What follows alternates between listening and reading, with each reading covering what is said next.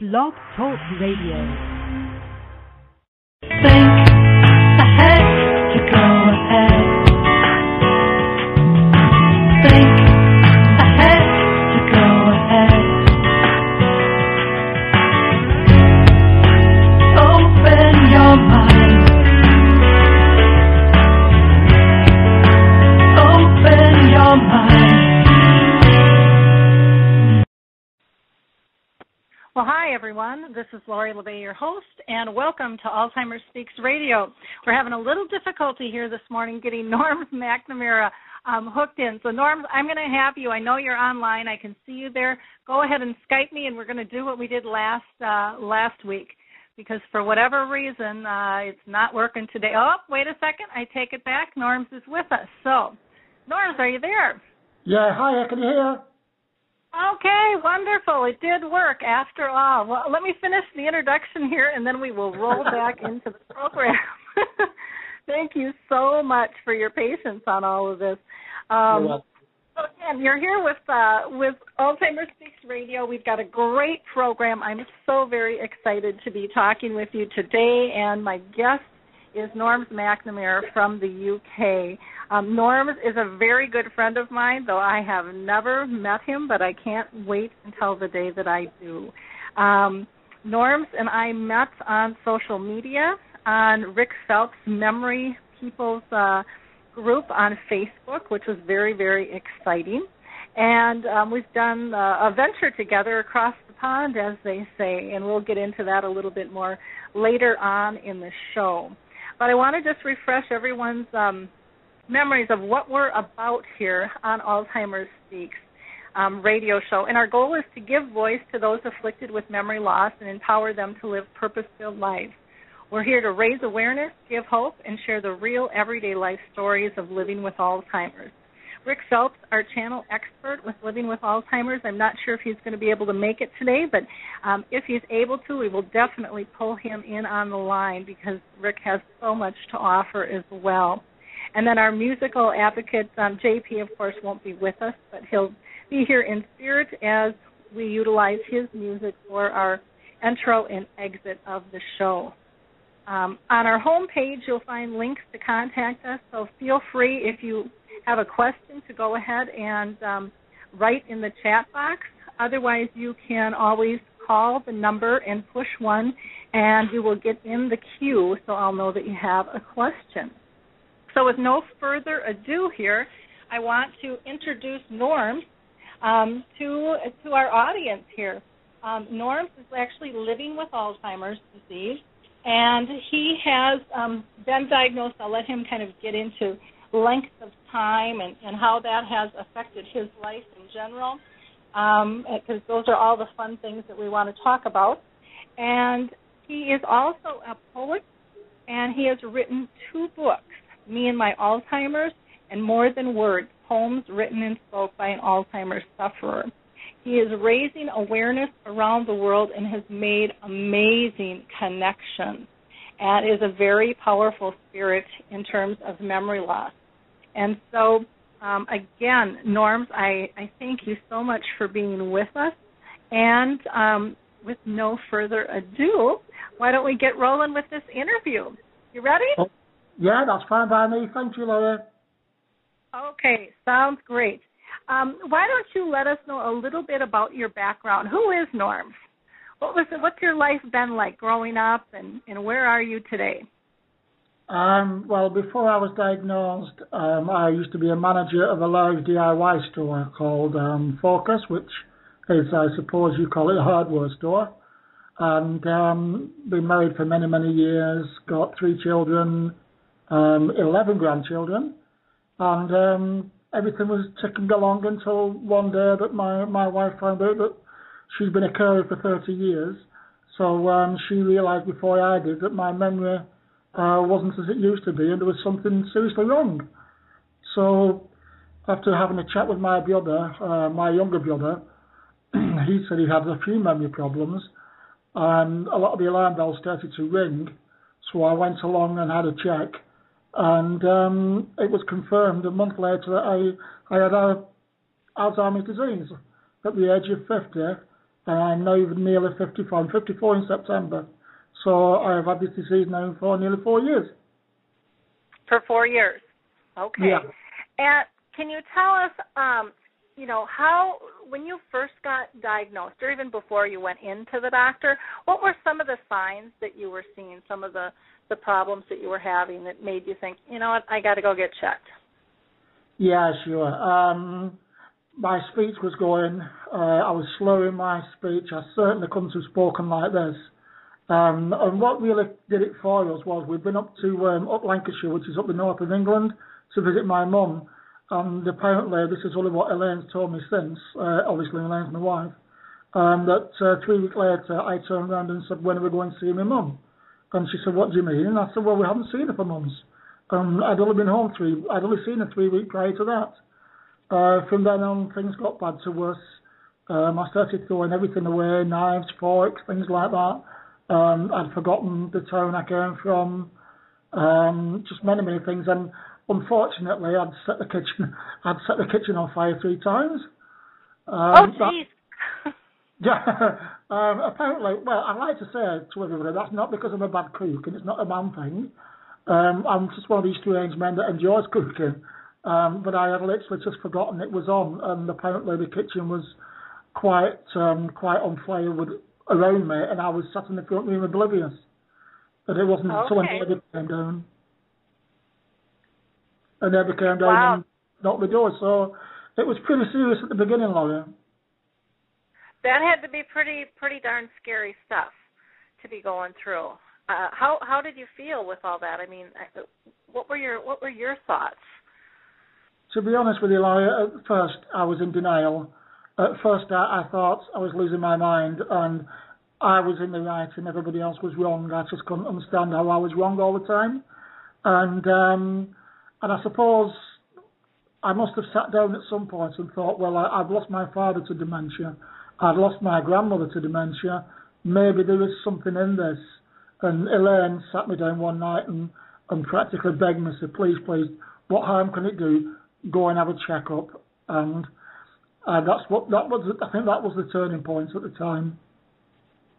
Mhm. Oh goodness, I can't imagine how scary that would be.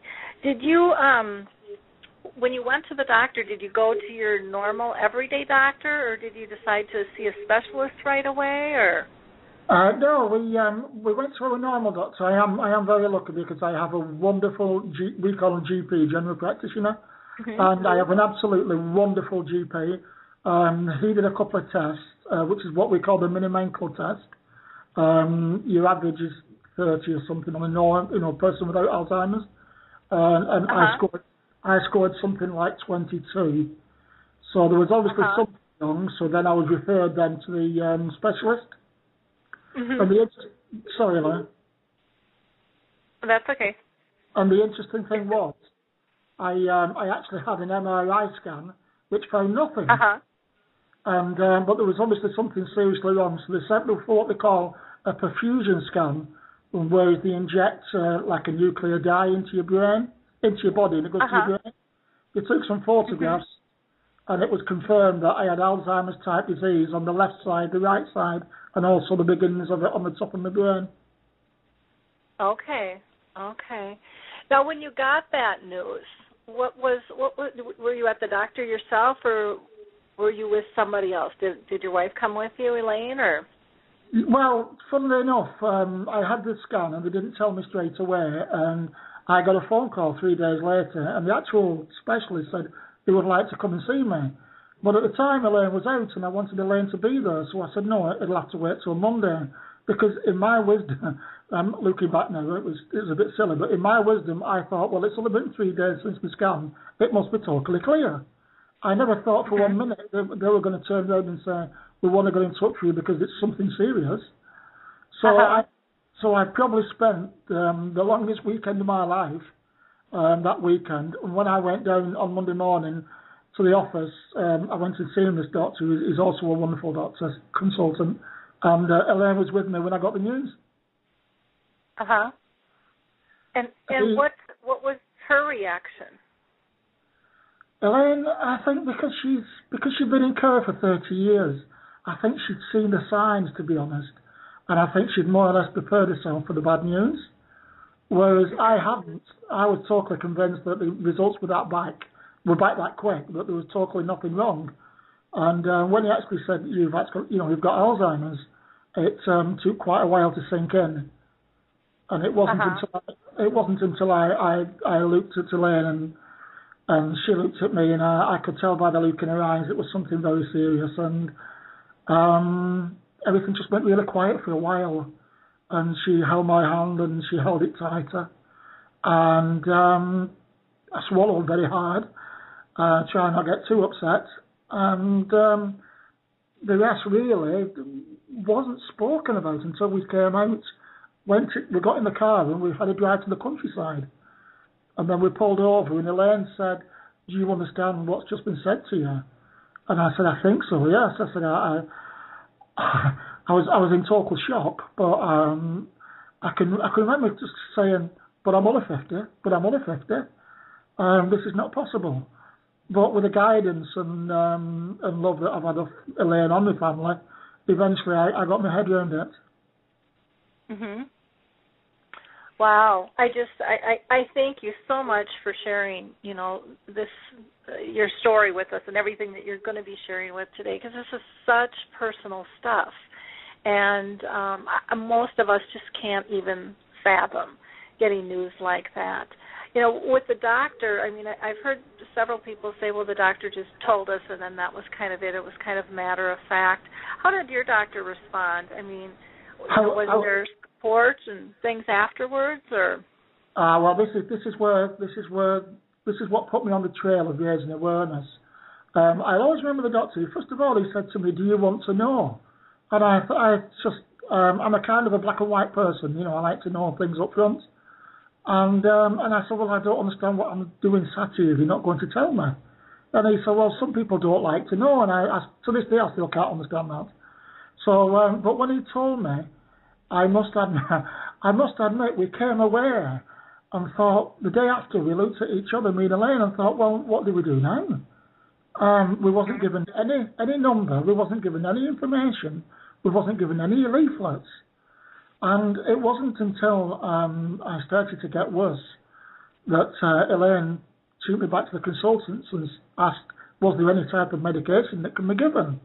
And I was so shocked to find out that there's no follow-up in a lot of cases. Like you mentioned yourself, Laura, a lot of doctors are matter of fact about it, and they say, "Oh, it's your age," especially with the elderly people, and they leave it at that. They don't actually realise that it is actually a disease of the brain. So yeah. I'm kind of one of these people that I decided to, well, if there's nothing out there for people who's got this diagnosis, then there should be, and that's what put me on the campaign trail, as they say. Now we have a comment from somebody, from Jazzy. She's concerned about herself because she's starting to forget more things, little things like where she put something, and apparently her aunt, she said, left here with Alzheimer's disease. What would you recommend to Jazzy if she's got some concerns about her memory? What would you say to Jazzy? She's listening now.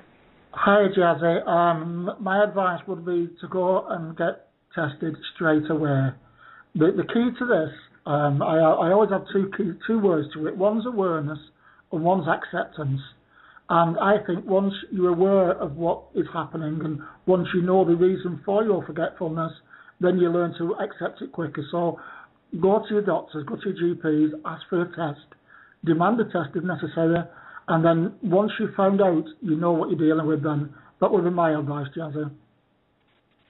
Yeah, and I would tend to agree with that as well. She just sent a big smiley face with a wave at you in the chat room, so she's thanking you for that. Thank you. I believe in early detection as well, because you can drive yourself nuts second guessing things, and there's all different types of dementia that exist, and some can be treated and some can't be treated, and but there's but there's knowledge in awareness and there's support in awareness. And I think that's one of the things that people are finding more and more. And early detection is now on the doctor's radar, and they're trying to figure out exactly how they're going to implement all of this testing and stuff with people. But it's going to be kind of a standardized thing is what they're looking at, which will be wonderful because then we will be able to have more support for those in need. Like I've mentioned before on the show, my mom has had memory problems for 30 years. She started at my age around 52. She's now 83 years old and in her end stages. And I think honestly that's going to be more common than not with early detection. And Mom has lived a great life. And even the last, 10 years of her life now have been in a nursing home, but she chose to move in there because my dad ended up having to move in.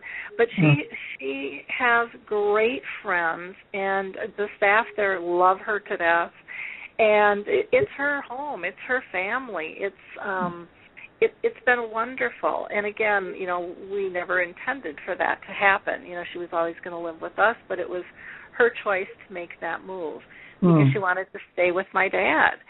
And so, but she lived independently, with Dad for many, many years, and was still able to function and do things and still have purpose in her life. And so I think people have to stop being motivated by fear and continue to live their lives, because it could be Alzheimer's disease, or it could be cancer, or you could stub your toe. It doesn't make any difference. We've got obstacles in our life all the time, but you can't deal with it if you don't know about it, and you can't get the right resources if you don't, if you don't ask for that information. So I applaud you for telling the doctor, well, no, of course I want to know, what's what, because it not only, I'm sure, helped you, but it's got to help, I would think, your family and your friends as well in terms of what is this at hand and what can we do together, to proceed forward. So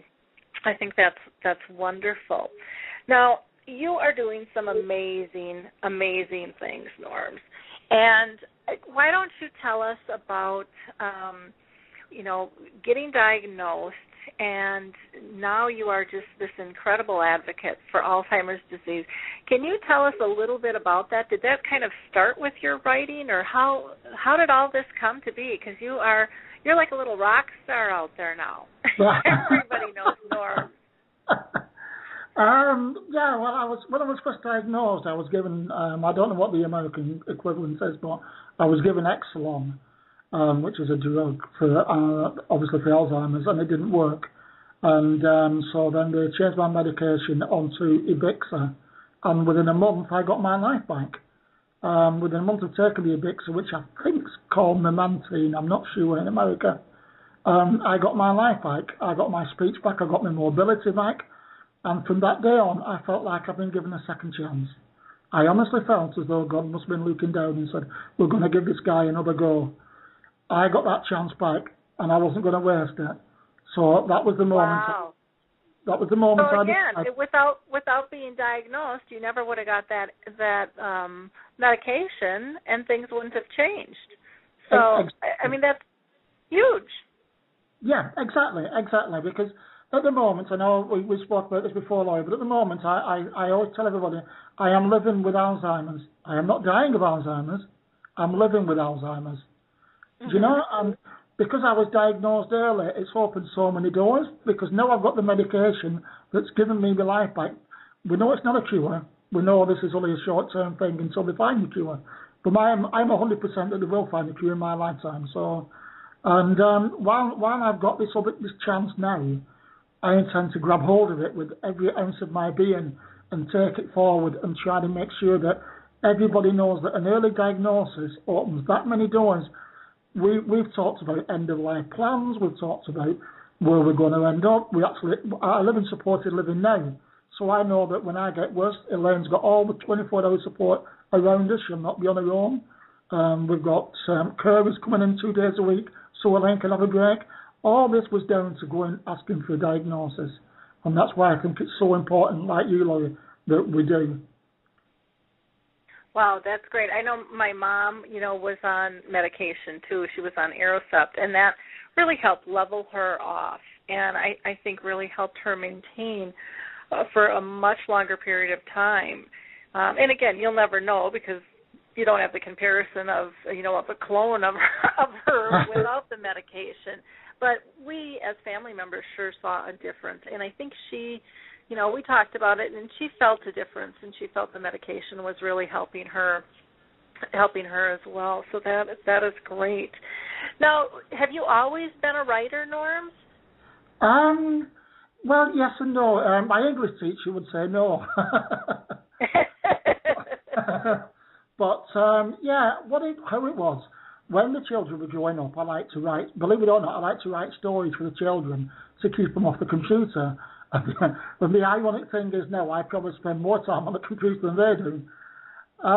But yeah, I wrote stories for the children, and as they got older, I'd changed the stories to be older, and then I found that once I've been given this second chance, as I call it, and it is a second chance of life, and I've taken it, and I decided that I'd write all my feelings down, and and trying to express them that way. It was only meant as a blog. It wasn't really meant as a book. It was never intended as a book.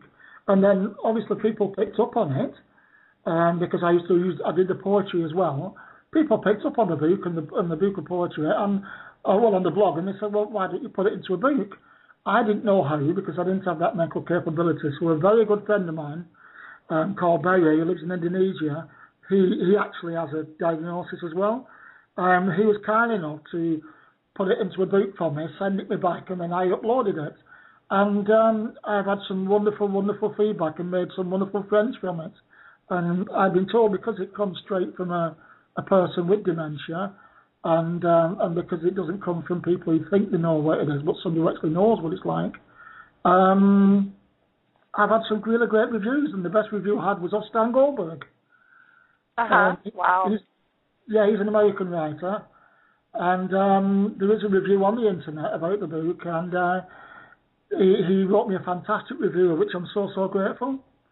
So that's how it started. It started as a blog, but not really as a book. But when it was just, people kept asking, why don't you put it into a book? So I did. And all the proceeds go to the Alzheimer's Society, so everybody wins, really. Well, your poetry is just beautiful, and I highly recommend that people buy the book, or you posted on your website and several places on social media as well. I mean, you just share in such a brilliant fashion and connect to so many that you touch so many hearts because you're so honest in your descriptions. And have you found that it's healing for you at all, Norrms, to write? Is that Yeah, it is. It's very healing because I find, me and Elaine, my wife, we can talk. We talk about anything and everything. We've never had a problem that way. But I find it helps if I also put it down as well. And as I write, I can feel some of my innermost feelings coming out. But I don't keep them secret. I share with them because I know that other people are probably feeling exactly the same way. But they might not want to share, which is great. Everybody's different. That's what's beautiful about this world. But I'm one that likes to share because I want to share, and I want to show that.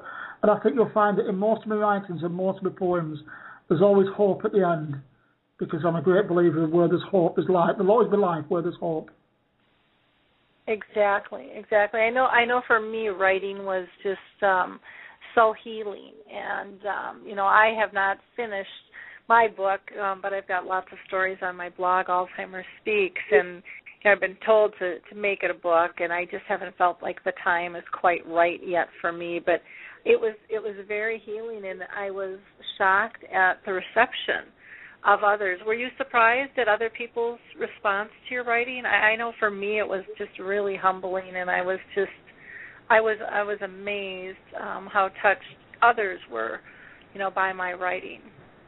Yeah, and of course, Laurie, I'm humbled every day when I open my eyes, and I'm humbled every time I switch the computer on, because I always like to say that I'm just one bloke on a computer. It's a little tiny room, it's a little tiny computer. And I write what I feel, and it does come from the heart. And I am so touched that it helps people, and it's good to know that that it does help people. And I just feel as though I've been given this mission now in life to try and help people through this for as long as I can, and for obviously while I can. Mhm. Now, what are the names of the two books again, Norms? The first book is called Me and My Alzheimer's. Okay. That's from when I was first diagnosed up to maybe 12 months ago, and it has a couple of poems in there. And the second book is called More Than Words, Poems by an Alzheimer's Sufferer. And that's just purely poems from the heart of how I deal with my Alzheimer's through poetry. Okay, and people can get that on Amazon.com? Amazon.com. Or your website? Okay, yeah. okay. Yeah, Amazon.com is a lot easier. Wonderful. Now, Norm, getting back to your family, now, do you have children? I have three, yes. Three, all grown up now. And what was their response to your diagnosis? Did you share it with them? I know some people don't right away. I found the best thing that I did was to share it. What we did, we actually sat all the children down, and I've always said that I've never ever had a problem telling my family that I love them, but I did struggle a little bit to tell them that I had a diagnosis of Alzheimer's because there's all sorts of stigma that goes with it.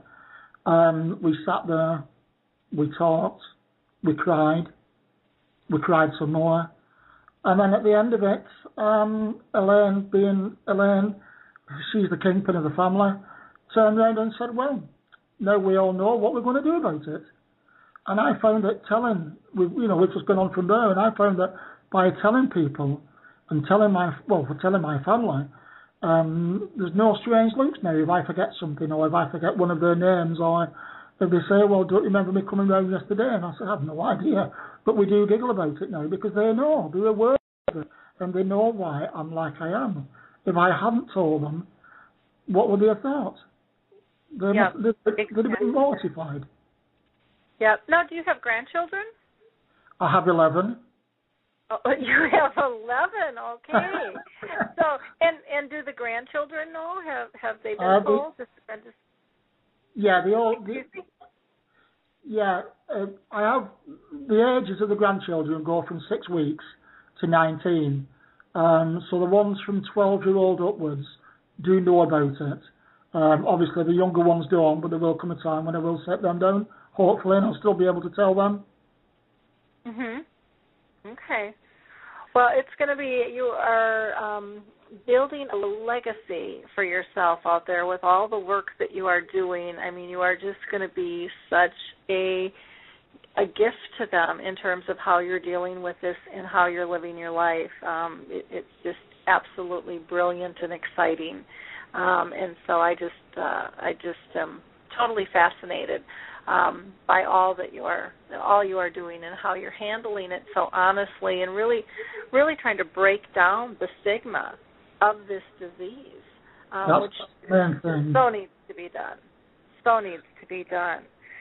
So why don't we talk a little bit about the Dementia Awareness Day? I definitely want to be able to help support you in getting the word out on that. So why don't you tell our listeners about DAD? Right, yeah, that's what we like to call it, because obviously mums and dads are involved, as well as grandmother and grandfathers and people like that with dementia. I wrote a story back in January called Night Sky of Hope, and basically I was looking out of a window one night and I saw all the stars that were shining, and for some unknown reason they shined brighter that night. And I thought how long they'd been there. They'd been there for millions of years. They'd seen so many changes on the earth, but they were still there. And no matter what happens in the future, the stars will still be there. So I thought, well, if every one of them was a hope, every one of them was someone's hope that one day we'll find a cure, not just for dementia, but for all illnesses, but for dementia in particular.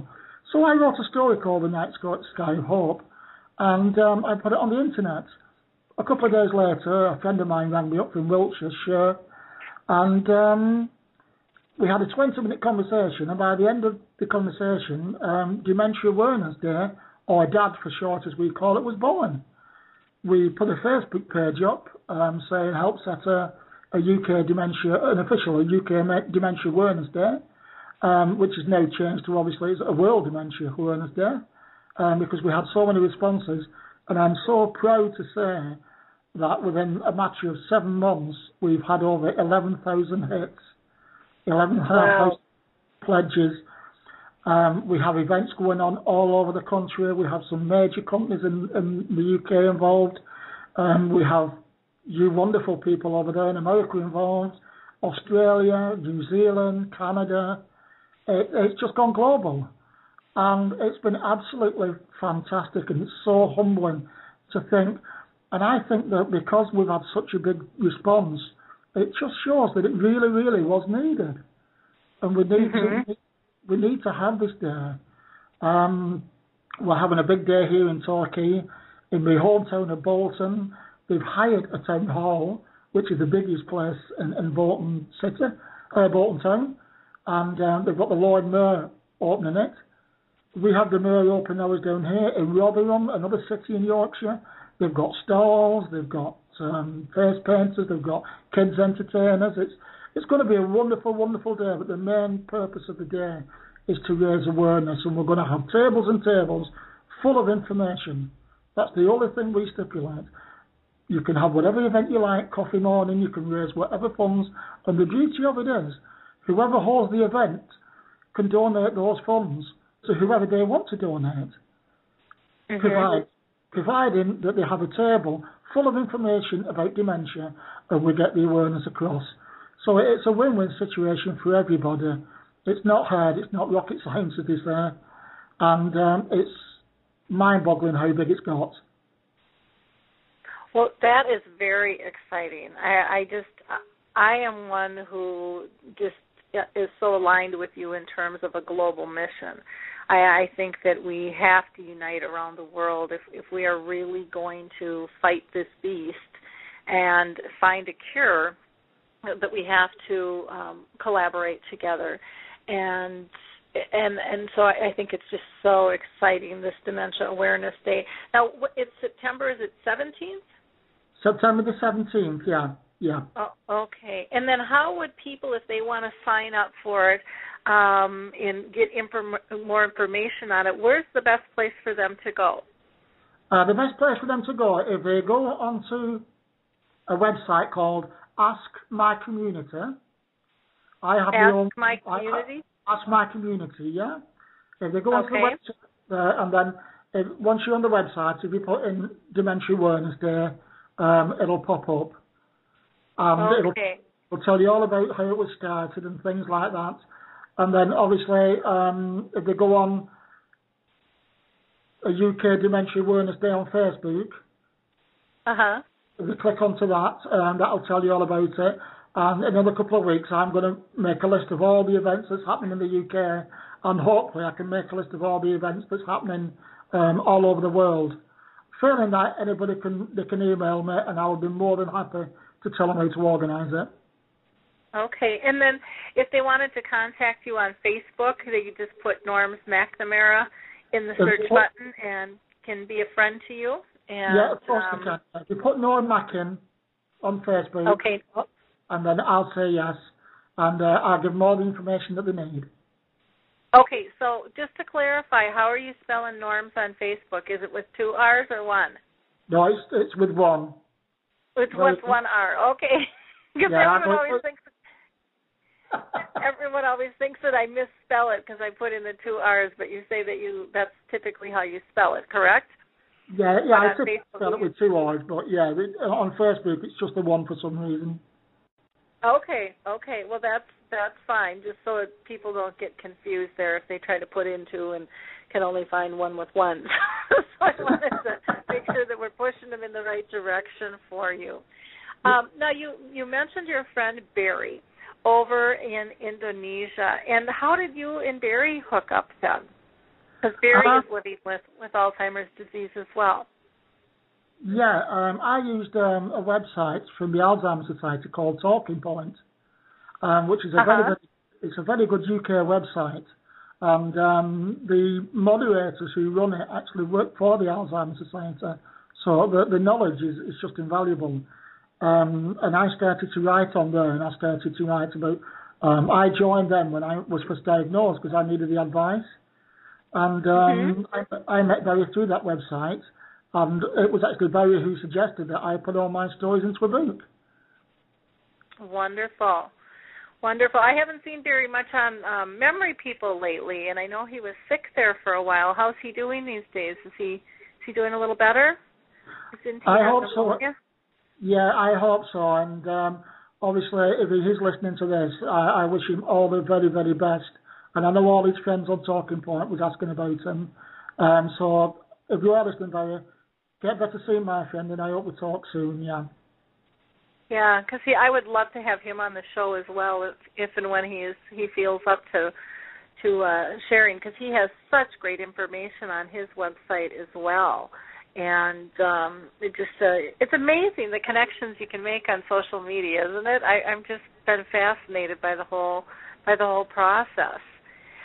What are the best resources that you have found for people who are dealing with dementia? If it's if you're living with it, or if you're a caregiver, are there some sites that you have really worked well for you? Yeah, the Ask My Community site is absolutely brilliant. Dementia UK is another one, and obviously the Alzheimer's Society is the best known one in the UK, and they have different drop-down windows which will give you all the information you can. Okay, great. And in America here, we've got the Alzheimer's Association.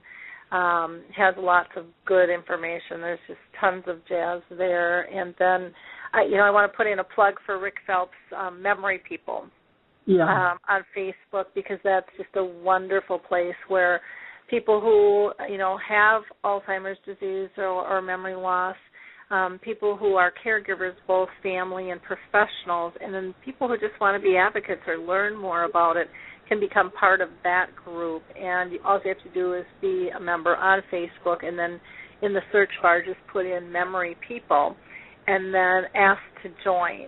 And you'll want to join the main group. There's several subgroups with it because it's quite a community.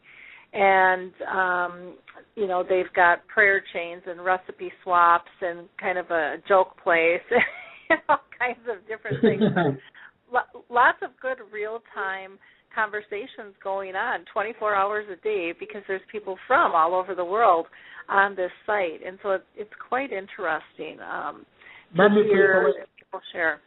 Yeah, Memory People is without doubt one of the best sites outside of the UK, without any shadow of a doubt. The ones I mentioned was just the UK ones, but the one I always click onto when I go on to Facebook for any website outside the UK, Memory People is always my first stop, Laura. Yeah, well, that's great. And I have to put a little plug in for my Alzheimer's Speaks website, which is just a resource website. We're going to be changing that format. I'll be rolling out a new site here, hopefully in the next month, and I'll let people know about that. But we have all kinds of resources on that site as well. So it's just critical for people to be able to connect. Now, another thing that I want to talk about is a kind of a venture that Norrms and I had something to do with together, again, over an innocent conversation on social media, and that's the Memory Cafe. Can you tell us a little bit about the Memory Cafe over in the UK, and then we'll tell them what happens with our conversation and how we brought it to the U.S.? Yeah, I'd love to, yeah. The Memory Cafe was started here in Torquay because obviously there seems to be a need for it. And it's just a concept. It's one of those concepts where you think, well, hey, why hasn't anybody thought of this before?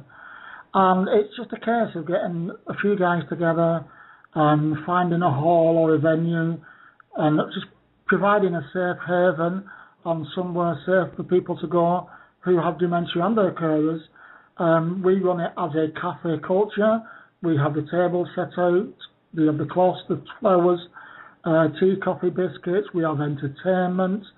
And we have an absolutely wonderful time. We started with about 4 or 5. and we have over 50 attending.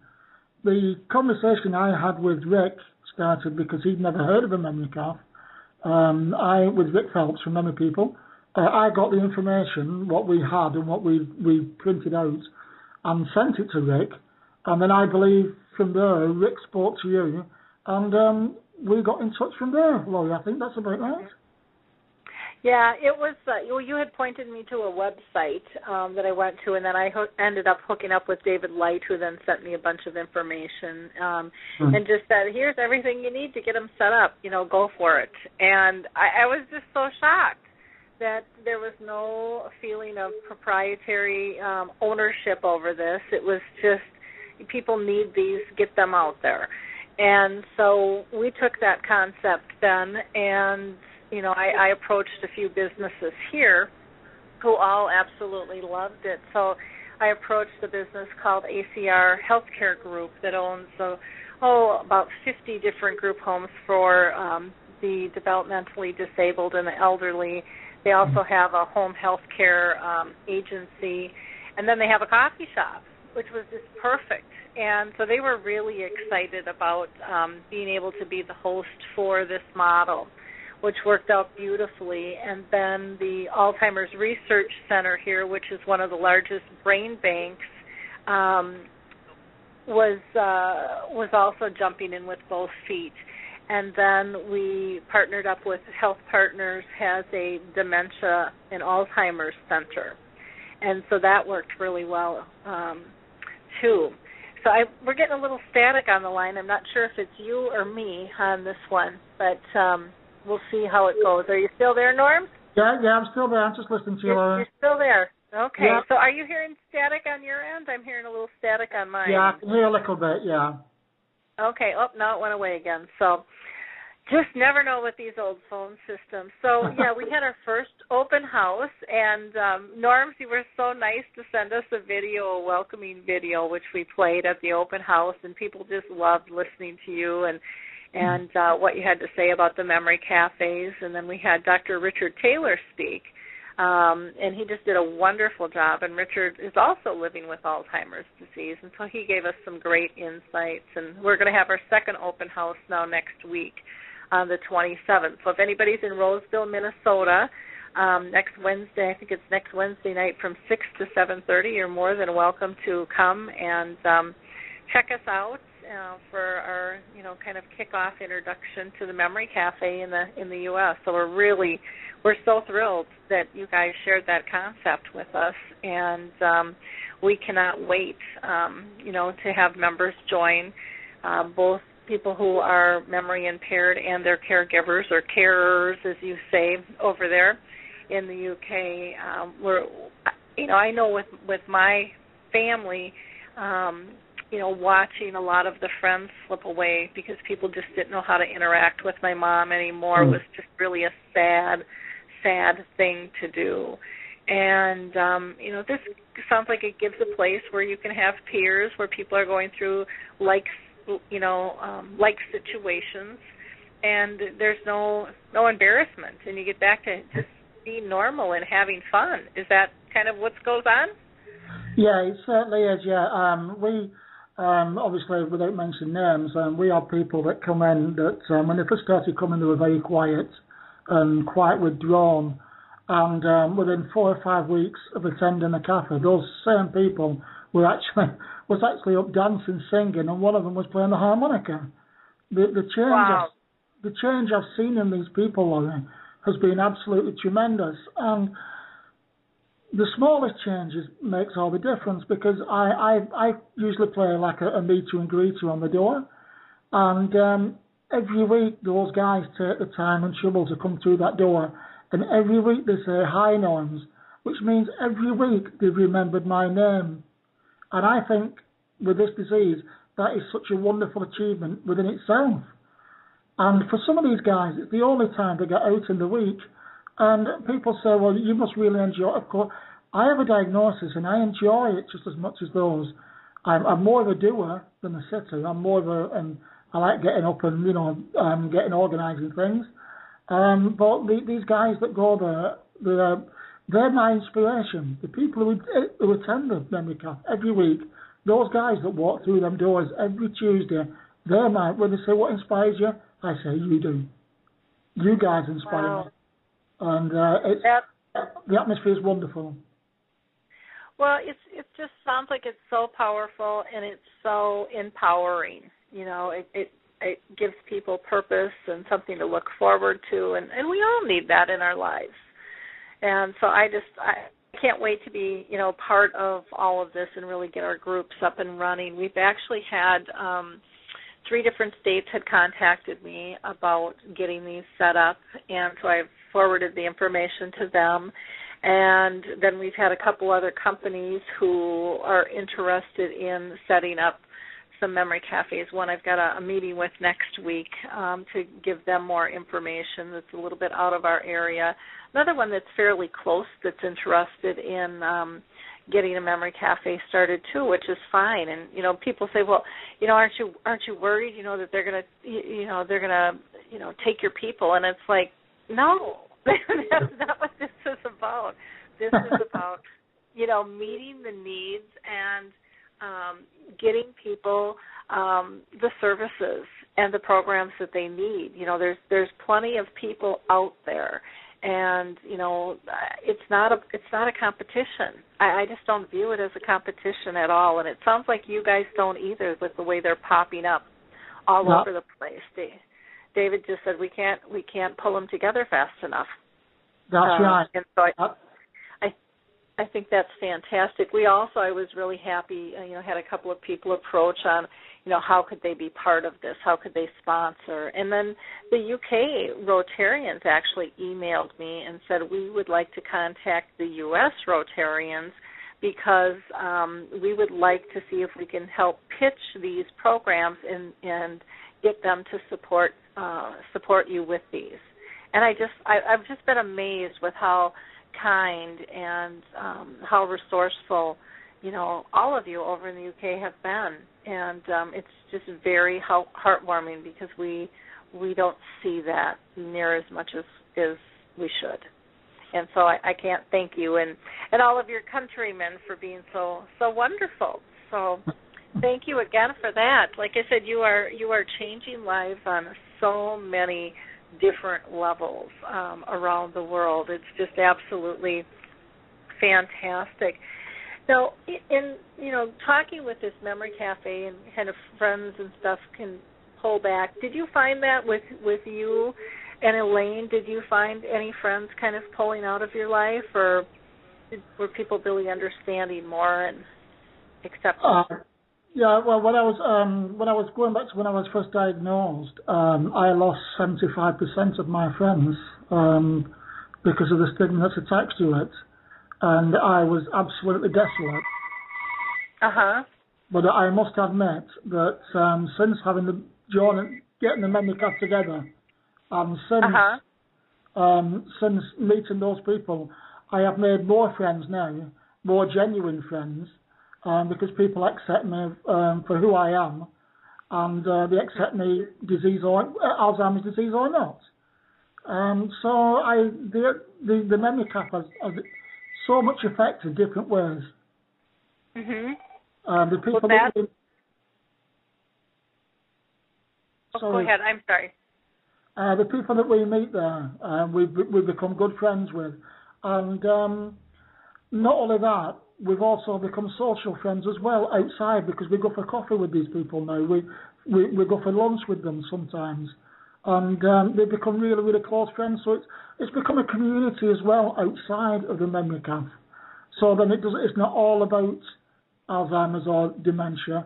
We also enjoy ourselves away from the memory camp and talk about different things as well. It has such a huge impact, and this is the reason why we do need more of them. We have 3 in Torbay. Where I live, we have 3. And they all work together very, very well, and we all help each other.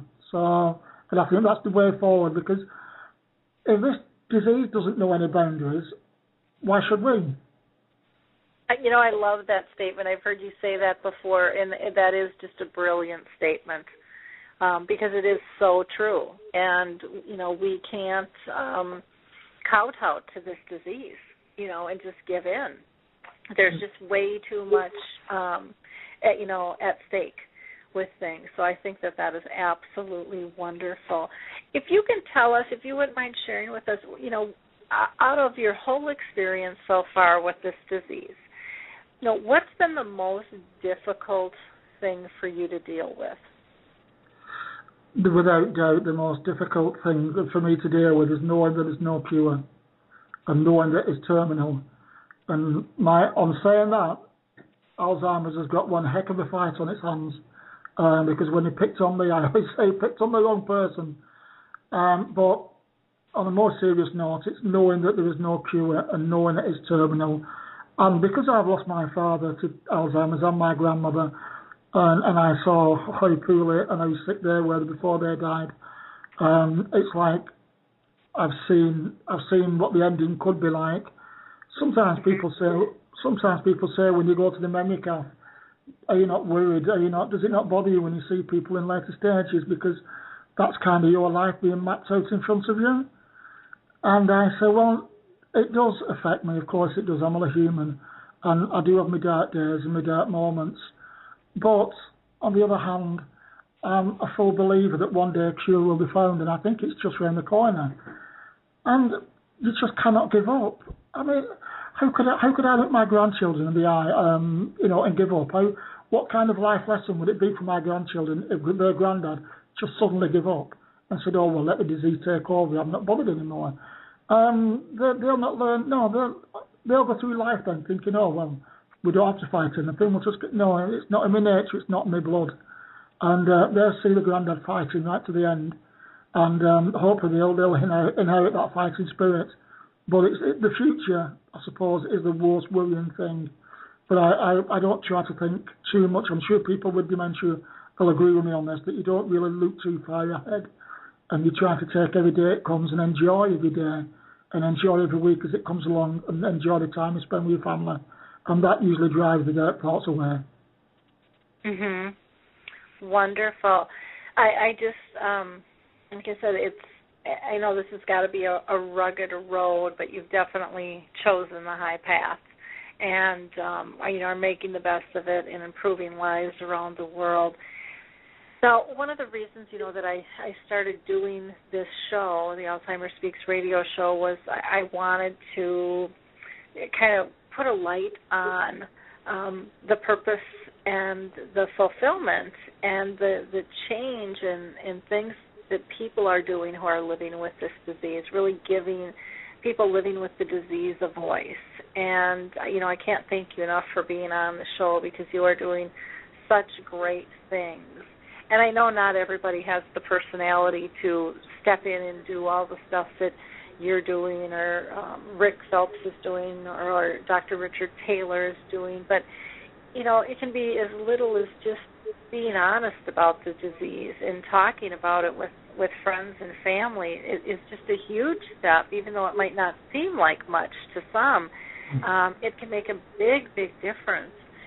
Same with caregivers, talking about it honestly, to others, because we can't know what it's really like if we're all trying to pretend it doesn't exist, and that things are still perfect.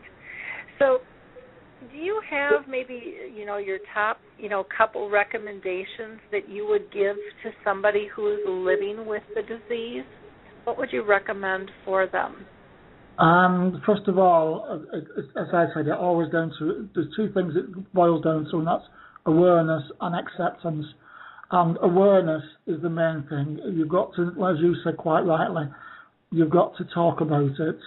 You've got to chat about it. It's nothing to be scared of. It's nothing to be frightened of.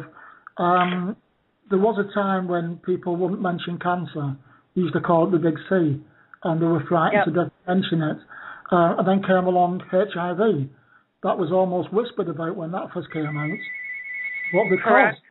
But because of awareness, because of publicity, because of advertisement, because people talked about it, now people talk about it as though they talk about it on a dinner table. And that's the reason that we should do the same with dementia. We should talk about it openly, and the more we talk about it openly, the more awareness will come, And the more awareness comes, the more funding will come. And if I had to give anybody advice, it would be to please don't shy away from it. You don't have to go around advertising it. You don't have to go around shouting to the world that you've got Alzheimer's. You just need to tell people if they ask. Just try to say, I've got Alzheimer's. I have a favourite saying, I have Alzheimer's. I'm not stupid. And I think people have got to say things like that. I agree very much. How about for caregivers? Any words of wisdom for caregivers that you want to share? Yeah, I could say listen, but obviously caregivers do listen. But sometimes, even if the person with dementia can't speak, there is always other ways of communicating with them, just through by touch or by actually sit there with them. Sometimes the caregiver might sit there and think, oh, well, she's not said anything, or he's not said anything for half an hour. I might as well just go away. But you don't know what's going on in that guy or that girl's mind. And they might absolutely adore just the company of you being sat there. So just because sometimes people don't say much to the caregivers doesn't mean to say that we're not listening. It doesn't mean to say that we don't care. It doesn't mean to say that we're not there anymore, because we are. There's still that person inside, and we still like to be spoken to, not spoken down to, and or spoken about. We like to be spoken to and just treated like any other normal guys. I can give you a perfect example. When my wife was working, she started work as a care worker at a certain place, and the lady there, they used to give her hot chocolate every night. And every night, she used to throw the hot chocolate at the care staff. And it wasn't until my wife actually turned up one day and said, has anybody actually asked her, does she like hot chocolate? Or asked her family? Anyway, the following night, the family came, and Elaine asked the family, said, does she actually like hot chocolate? And they said, no, she's never liked it. They give her hot milk. They give her hot milk after that, Laurie. Every night she was as good as gold, and every night she sat there and loved every minute of it, purely because nobody had asked the question. And that's the main thing. That's very important, and it's so simple, but it is not done. People just make assumptions, and they don't look at why someone reacts the way they do. You know, they categorize it and call it a behavior. Well, we all have behaviors, because that's what our reactions are. It's a type of behavior. You know, my mom, even in her end stages, has done some miraculous communication with me, where she, won't talk at all. Around Thanksgiving, for example, she all of a sudden started having tremors. And Mom's in her end stages, and she really, she can't do anything for herself anymore. And the nurse said, this might be the beginning of the end. And, this has been a long journey for her of 30 years. In the last 3 years, she's actually been in her end stages. Yeah. And so we went over there, that night, and the next morning I went back to redo paperwork and get everything in place. And I sat on the bed with the nurse, and we went through all the do not resuscitate paperwork and updated it, because Mom had been there 10 years, so quite a while. Yeah. So we were just updating everything, making sure everything was in order in case this was the deal. And my mom was sitting in her wheelchair, next to us, just sleeping. And the nurse left the room when we were done, and I grabbed my mom's hand, and I said, now, Mom, did I do that right? And out of a dead sleep, she turned her head and looked at me, and she said, yep. And then she went back to sleep. Because she knew that I needed to hear that. And she was taking everything in the whole time. But it's absolutely amazing. The other day I was over there, and my daughter and I went to go visit my mom. And again, she's in her end stages, and my daughter got there before I did, and she said, oh, Grandma's crying, I don't know what's wrong. And every time I tell her I love her, she just starts howling, and she says, it's just so painful, Mom. I don't know what's wrong. She's really upset. And I kind of had an idea, but I waited till my daughter left. And after Danielle left, I asked, or my daughter said, and who's May anyways? Grandma keeps talking to May. And I said, well, May was Grandpa's mom. And May's been gone many, many, many years. And so after Danielle left, I asked my mom a couple of simple questions. And again, she typically doesn't communicate and can't give you a direct answer. But she did on these questions, and I said, "So you've been talking to May, have you?" And she smiled, and she said, "Yes." And then I said, "Is May telling you it's time?" And she looked at me, and she started crying. And I said, "Are you afraid? Are you afraid of dying?" And then she looked at me square in the eye, and she said, "No." And she was really angry. And I said, "Okay." I said, "Are you afraid to leave us?" And then she just started weeping again. Yeah. And so we had a whole conversation on death and dying, but it was so genuine, and she knows so much, and she is connected, and there's just times she can really still connect that are just absolutely amazing and on track, and then other times where she's just tired, and it's just, I'm not worth her time. And so it's looking for the little things, the glint in the eye, the smiles. It's creating the joy. It's going in with a good positive attitude and enjoying the moment, whatever the moment brings, And so I think that whole being respectful of the person and understanding that they do get what's going on, and they do understand,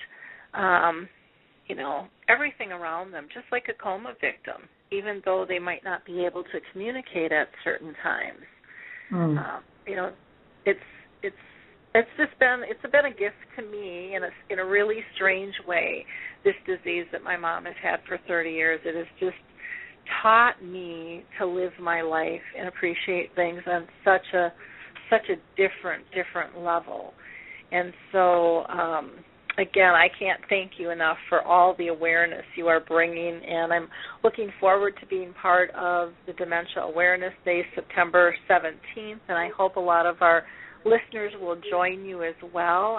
Now you're over, 11,000 people that are following this whole thing, and which is pretty exciting around the world.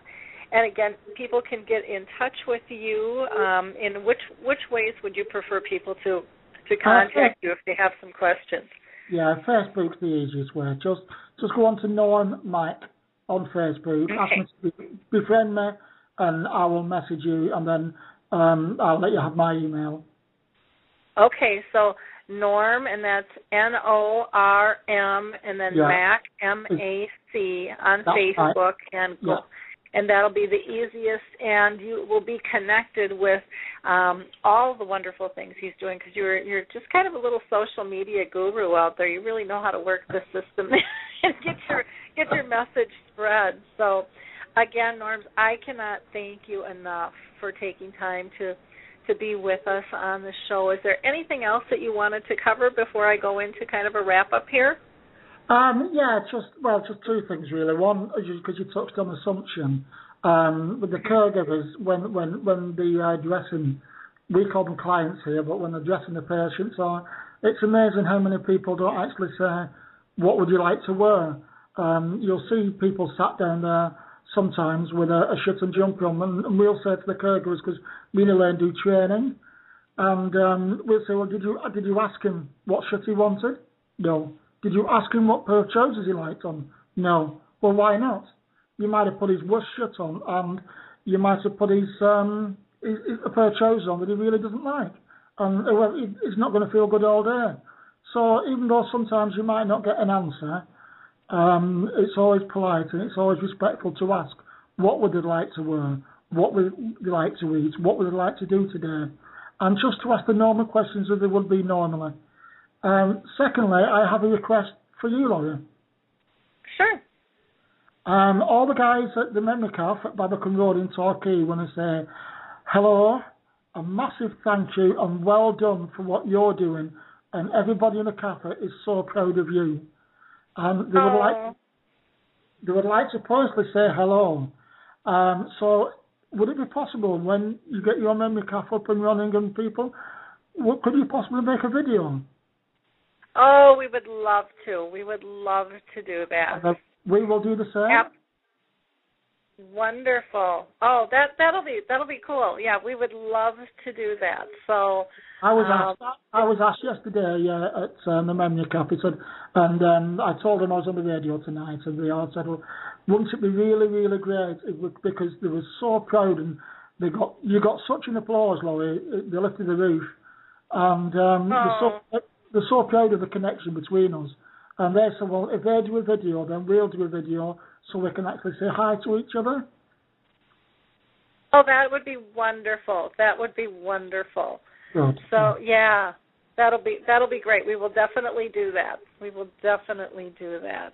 Because one of the things I'd like to do with our website, J. Arthur's Memory Cafe, if anyone's interested to find more information about us in the U.S., is to be able to track where these are popping up and be able to have the locations, for people to be able to see as more are developed. Because, again, people need to know where these resources are, and it's, we're not alone. None of us are alone.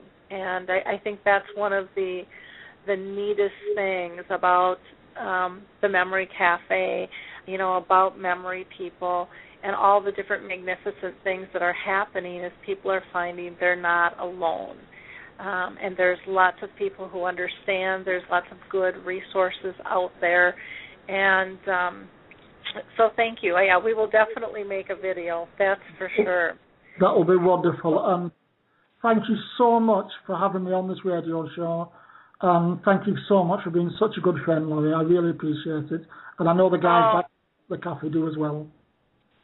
Well, back at you. All you guys over there at the UK are wonderful, and one of these days I'm going to be flying over there. I'm telling you, I'm coming.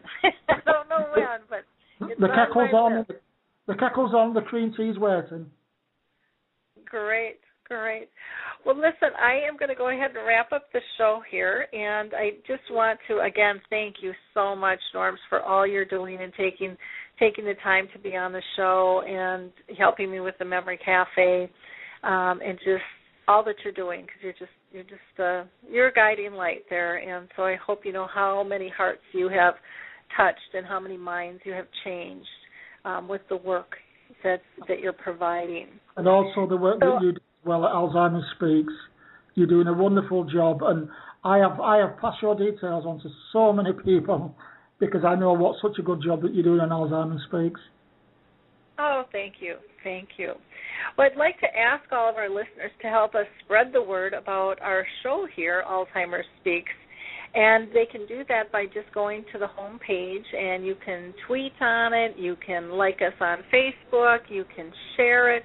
But again, as Norrms and I have been talking, for this past hour, it is about awareness, and we need your help to do that.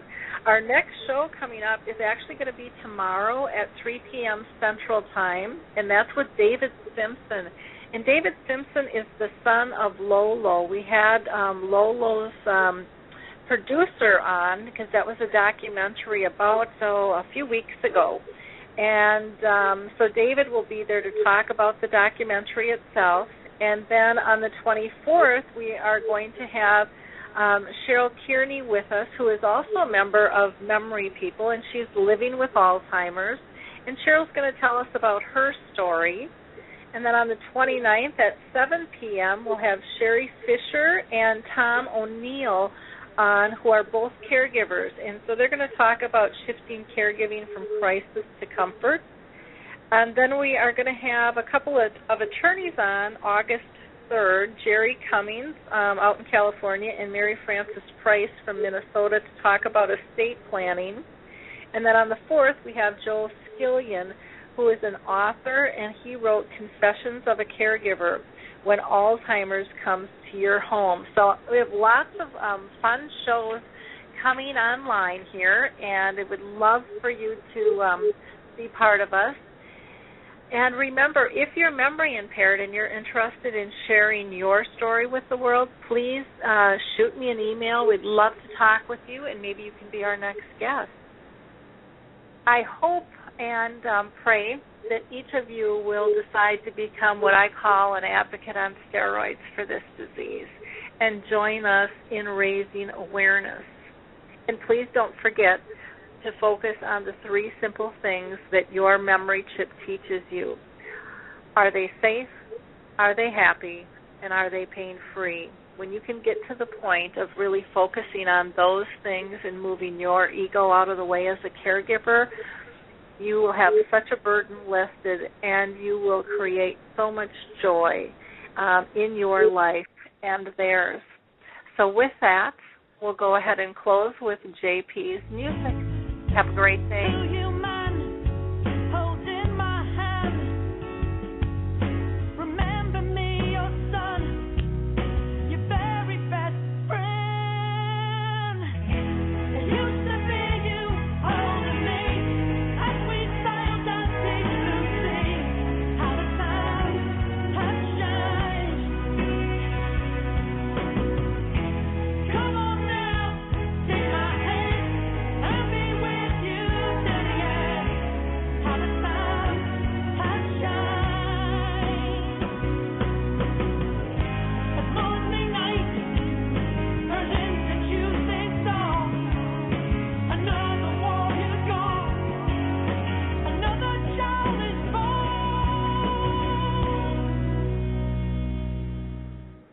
It's time to rethink, renew, and reimagine retirement.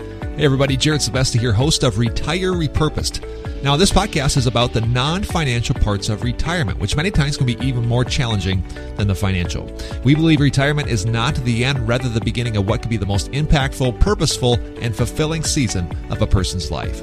So don't retire, become repurposed. To listen now, search Retire Repurposed on your favorite podcast platform, Senior Resource, or Life Audio.